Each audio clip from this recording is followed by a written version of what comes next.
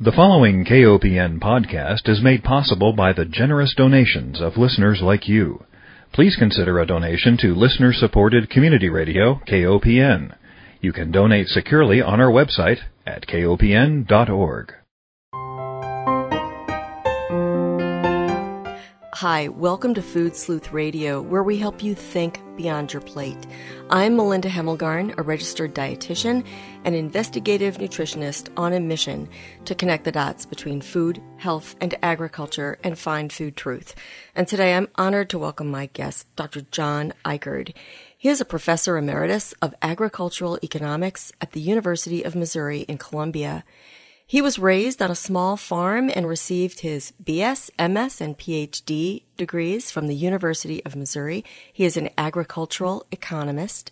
He worked in the private industry prior to his 30-year academic career, which spanned universities from North Carolina to Oklahoma, University of Georgia, and then finally the University of Missouri. Since retiring in 2000, he spends most of his time writing and speaking internationally on issues around sustainability.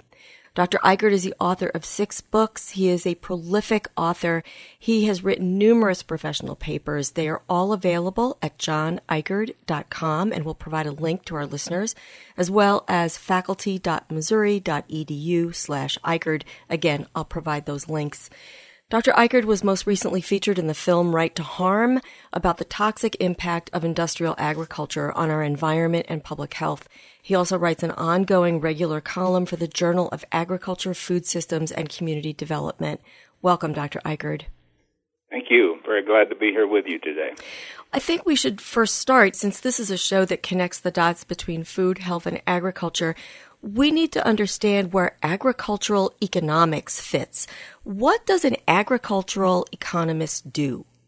Well, agricultural economists look at the economic aspects of agriculture and the food system in general. And we also, when we're looking at that, we look at the context within which agriculture takes place within rural communities. And so we're involved in rural economic development issues as well as some of the social and cultural issues in rural areas. So we have a pretty broad perspective, but our particular focus is on the economic drivers and the economic constraints of what happens in farming and agriculture and the food systems in rural communities in general. Mm-hmm. Now, you have seen great changes in agriculture, certainly growing up on a dairy farm in southern Missouri, and to what we have today. Back then, of course, there were multiple small farms. And then we got the message that farmers had to get big or get out. With all good intentions, we were told that we needed to get big in order to be more efficient. How did that happen? I think from an agricultural economics perspective, it's a very interesting story as to how it came about. During the early part of the last century, coming up through the Great Depression era, it was mainly from small family farms. And the idea when government got involved in the first farm bills in the 1930s and extended into the early 1940s, the idea was that we needed to provide economic security for the family farmers that were out here on the land so that they could continue to provide food security for the country. And that was the prevailing philosophy in agricultural policy and agricultural economics up until the 1970s. And then we had a fundamental shift in the 1970s, and that's the era that you're talking about.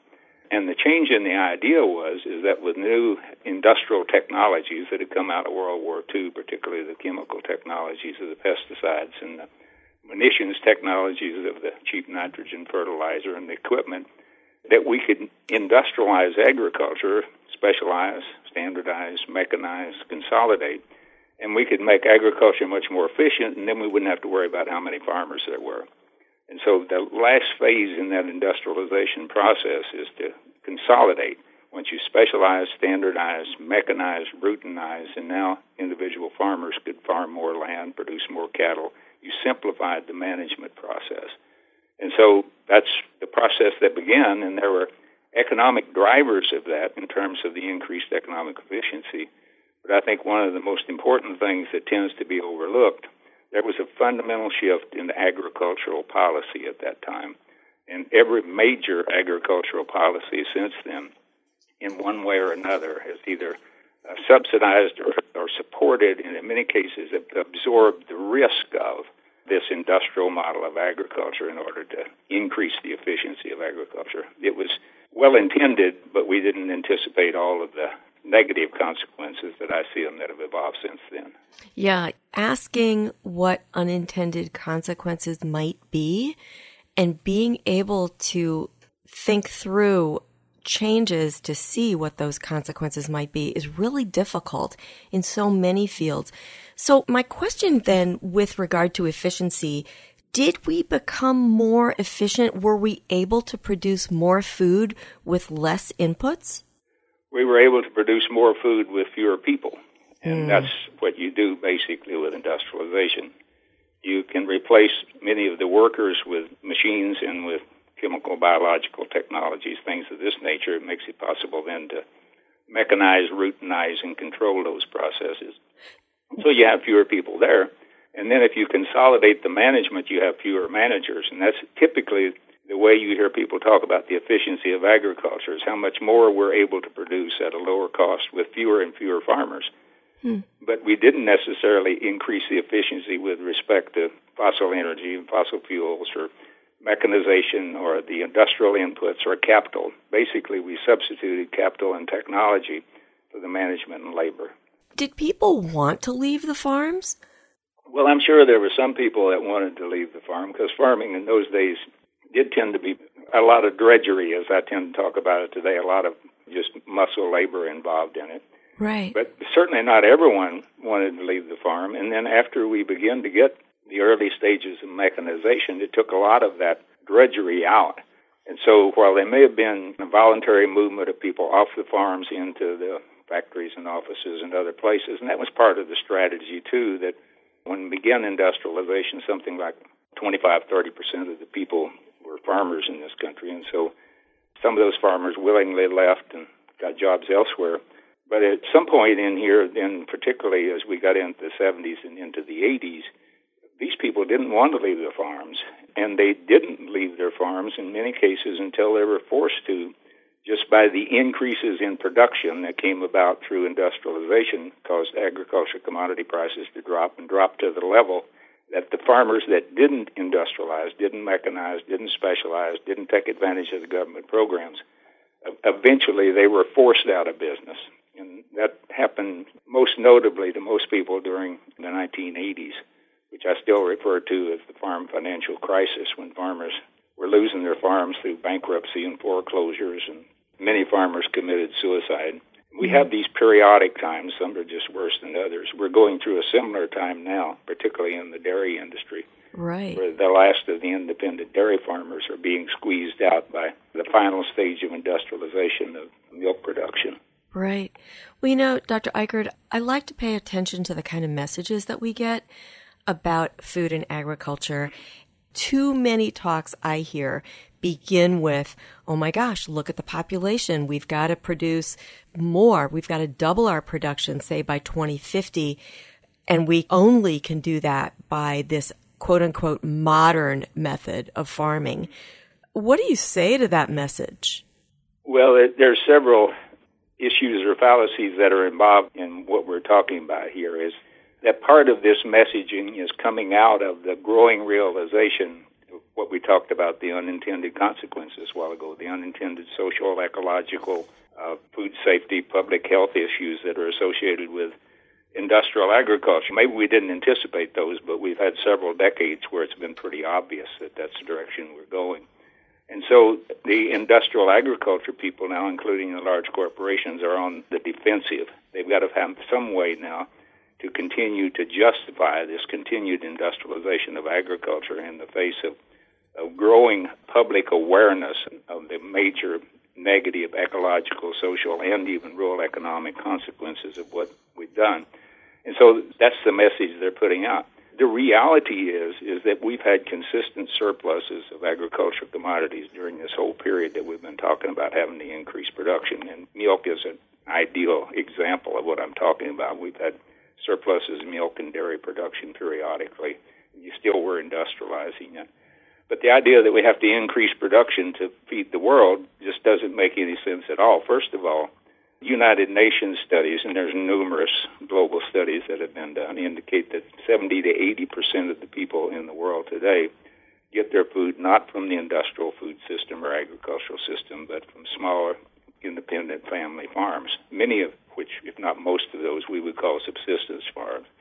And then also the global research indicates, and it's the predominance of this, that through processes such as permaculture, nature farming, agroecology is kind of the umbrella, for working with nature on regenerative, sustainable systems, that we could double or triple the yields on those farms without employing any of the industrial technologies or methods, just simply using good farming practices of rebuilding the natural fertility of the soil and integrating crop and livestock systems to increase the productivity, multiple cropping systems, crop rotations to restore fertility of the soil, various things of this nature. So the rest of the world could easily, if they had the help and just the information, so that this information was widespread around the world, they could feed the rest of us without industrial agriculture. And the other thing that makes it such a fallacy is, while we're talking about scarcity and having to increase production and how we're going to eliminate hunger, we've been burning up 40% of the U.S. corn crop in our cars by turning it into ethanol. At the same time that we have rising food insecurity in this country, with about 1 out of 6 of our children in this country living in food insecure homes, meaning they don't know that they're going to have enough to eat. But again, as an economist, when you look at the market situation as how we allocate what's produced, it goes to those of us that can demand fuel for our automobiles, and we can pay more for that corn crop than the poor people can pay for it for food. And then when we talk about feeding people in this country and domestic food security, we're exporting about 20% of the food that we produce in this country rather than feeding to people here. About 30% of the farm income comes from agricultural exports. This isn't about food security. It's about the economic bottom line of the large farming operations, the large agricultural operations, and specifically the economic bottom line of the large agribusiness corporations that increasingly control the whole agricultural system, from food all back through processing, distribution, back to the farming level. Dr. Eichert, let me take one moment and remind our listeners that if you're just joining us, you're tuned into Food Sleuth Radio. We are speaking with Dr. John Eichert. He is a professor emeritus of agricultural economics at the University of Missouri-Columbia. Well, I want to talk about another cost that might not be discussed in agriculture schools, but I think it would be so nice if we got out of our silos, and if agriculture students could meet with nutrition and public health students as well as medical school students, so that we could understand how we produce our food might impact food and health. And I am very concerned with industrial agriculture, and I was really disappointed to see university agricultural economists actually testify in my capital in favor of a bill that would help promote the expansion of confined animal feeding operations. I know through the public health community, of course, that confined animal feeding operations are very dangerous. They harm our water quality, they harm our air quality. They really are not good for rural populations, especially children's health, increases rates of asthma as well as antibiotic resistance. So I want to talk about that level of economic harm that comes from these confined animal feeding operations, and why on earth would an agricultural economist that is affiliated with a land-grant institution speak in favor of a confined animal feeding operation?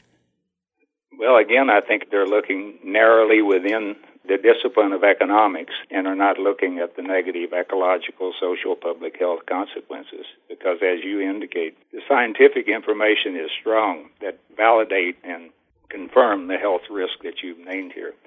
But if you're simply looking at it from the standpoint of economics, then what they're looking at, again, is kind of the industrial model, and their mindset is that the industrial model is, by very nature, is the most efficient system, and CAFOs or factory farms, large confinement animal feeding operations, are kind of the epitome of industrial agriculture.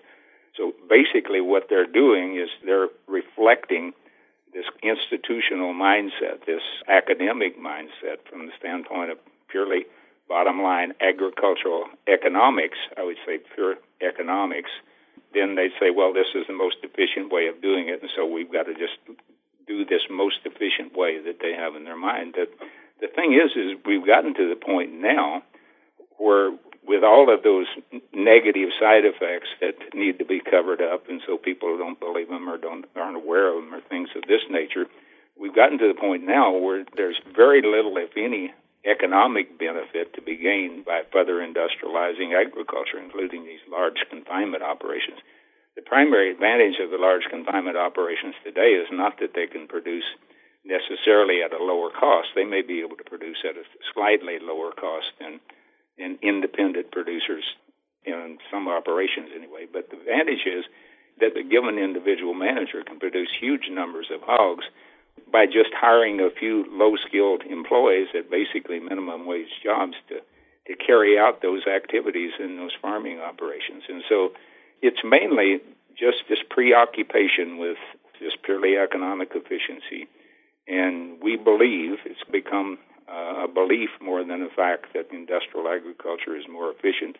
And the other thing is that industrial agriculture and CAFOs are still supported by government programs. You talk about CAFOs or factory farms being a way for young farmers or young people to stay on their farms, and basically what they're talking about is if you want to start a CAFO, then you can get the contractor, the corporation that you're going to be contracting with after you borrow the money to build the building. We'll go down to the banker with you and say, okay, we're going to give this person a contract, we're going to pay out here, and they've already got all the projections made of how they're going to make the payments on the loan. And then the government then will guarantee 80 to 90% of that loan, maybe $1 million, $1.5 million that you can go down to the bank and just borrow and get into. So they say, well, this has got to be the future of agriculture. The government's subsidizing these kind of operations. They make sense from an economic standpoint.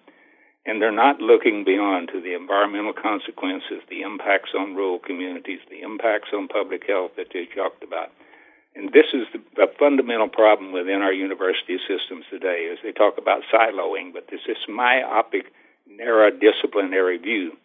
See, I got involved in sustainable agriculture issues back in the late 1980s when I became disenchanted with this industrial model of agriculture. I could see even in the 1980s the damages that we were talking about to rural communities, that were driving family farmers off the farm, that we were polluting the air and water. And so I got involved in sustainable agriculture. Well, you can't be an agricultural economist dealing in sustainable agriculture unless you know something about ecological issues, environmental issues, social issues, ethical issues, public health issues. You've got to be able to realize the consequences of what you're doing economically, what the consequences are on the whole of nature and on the whole of your community and society and the future of humanity. And I think we're at a point in time where we're seriously being threatened by the narrow view that scientists take without looking at the potential negative consequences or the known negative consequences of the things that we're promoting or they're promoting from a strictly narrow disciplinary viewpoint. Mm-hmm. And certainly sustainable agriculture, what sets it apart, as I understand it, is that it's like that three-legged stool. So you do have economics on one leg, but you've also got the environment and then the social impact on the other legs. So you're looking at the whole system, which I think is a lot more holistic and leads to a more improved quality of life in a rural community. And the real logic of that, when we talk about sustainability, there's a lot of definitions out here, but those of us that take it seriously, it's about meeting the needs of the present without diminishing opportunities for the future. You have to be able to do that if you're going to have a sustainable food system, a sustainable society. And when you approach it from that perspective, you come to the realization that everything of use to humans, including everything of economic value, food, clothing, housing, whatever, initially comes from the earth. It comes from nature. It comes from natural ecosystems.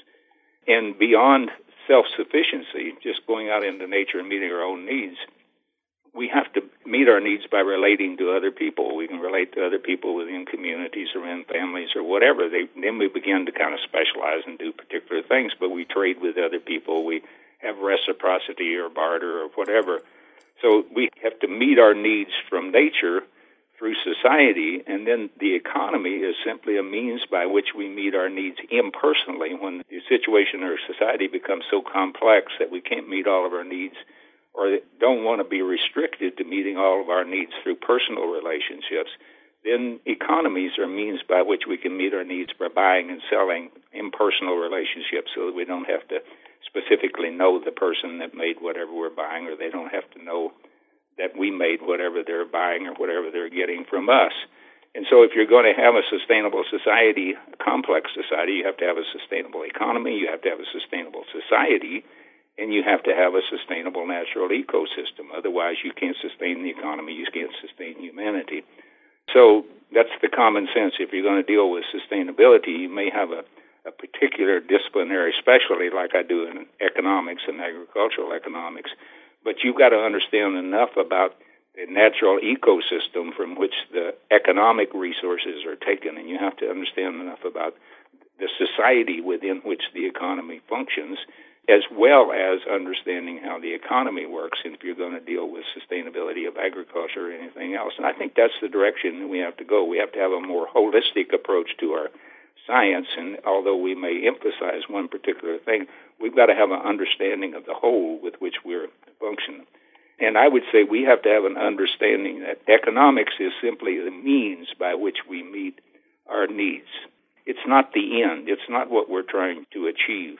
That there has to be some greater purpose to what we're doing. And if we don't know why we're trying to improve the economic efficiency of something, and if we don't keep our mind on what we're trying to achieve by what our so-called economic progress, then we end up and go in the opposite direction. And I think that's what's happened in agriculture, is that we've become preoccupied with simple increased productivity, increased economic efficiency, and we've forgotten the reason that we wanted to do that. We wanted to do that to provide food security, to provide opportunities for farmers, to build strong rural communities, and to build a strong society, and to have a sustainable food system and a sustainable society. And our preoccupation with economics has led us to the point where that pursuit of economics is the greatest threat to all the things that we were trying to achieve. Absolutely. And you have been traveling, you've been on panels related to the Right to Harm film. And I wonder, what kinds of ideas are you seeing that would give us some hope? And what kind of feedback have you gotten from audiences with regard to this film? Well, I think there's a real transformation going on within society from the standpoint of hope. I think there's a broader understanding. I'm not all that intelligent or so bright that I'm thinking way ahead of other people. If I was the only one that was thinking this way, I'd just stay at home and shut up, But there's a lot of people that are beginning to think differently, and a lot of those include farmers.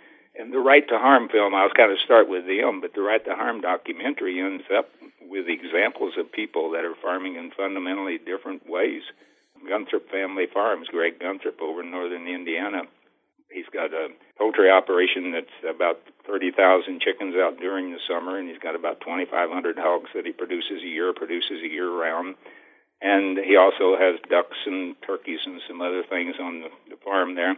He produces about 1 million pounds of meat a year, which is no small niche operation, but everything is outside. Everything is on pasture. Everything is on humane conditions. And so there's people that are doing things differently, and they're doing it. The small-scale farmers are important, as I mentioned before. That's what feeds most of the people, and the small-scale farmers in this country are very important. But it's also important that we have a vision of something that's fundamentally different that can, in fact, meet the needs of all the people. But what I hear and what the focus of the Right to Harm documentary is about, it goes beyond simply the negative environmental impacts of confined animal feeding operations, which I think have been well documented. And there's been a lot of emphasis on the negative animal welfare issues, the inhumane treatment, and both of those are tremendously important in terms of air quality, water quality, and so on. But this documentary goes beyond and shows how those air quality or air pollution, water pollution are public health issues. It's really destroying the water supply, destroying the health of people out in rural communities that live around these operations. And it shows people in 5 different states that are negatively impacted when CAFOs come in next to them, and several of them have been driven out of their homes. And I hear that story over and over again, how they've been driven out of their homes by a hog operation moving in next to them, or a family farming operation next to them all of a sudden decides they're going to expand and put in 5,000 hogs or something and totally changes the overall environment.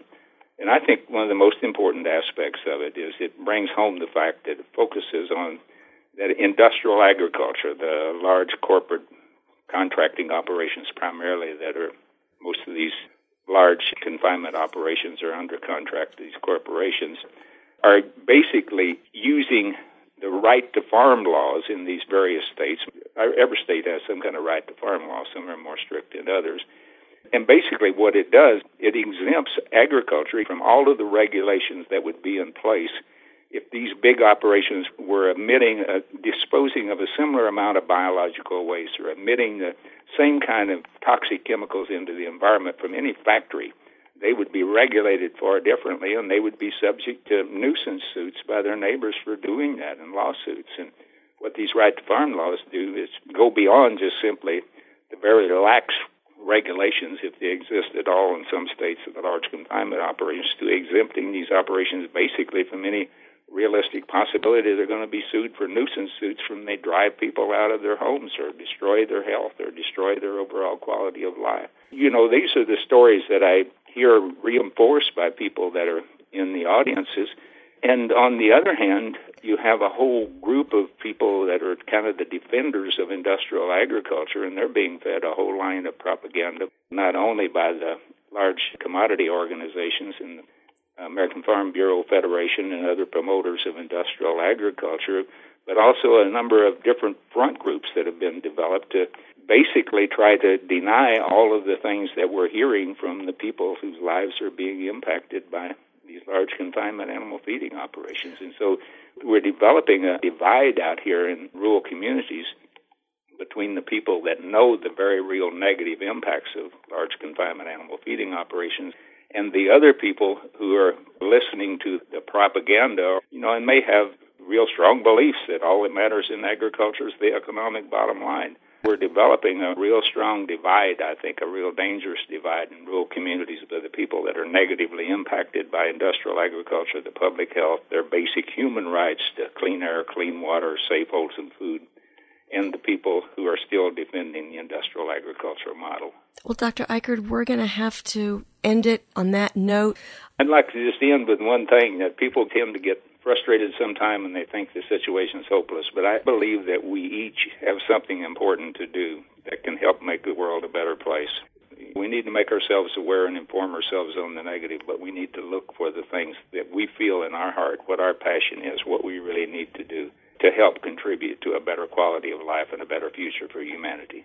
Thank you. I agree. In closing, I want to thank our listeners for joining us. I want to remind everyone that Food Sleuth Radio is produced by Dan Hemmelgarn at KOPN Studios in beautiful downtown Columbia, Missouri. Most of all, I want to thank my guest, Dr. John Eichard, Professor Emeritus of Agricultural Economics from the University of Missouri-Columbia. He is based in Fairfield, Iowa. Thank you, Dr. Eichard. Thank you.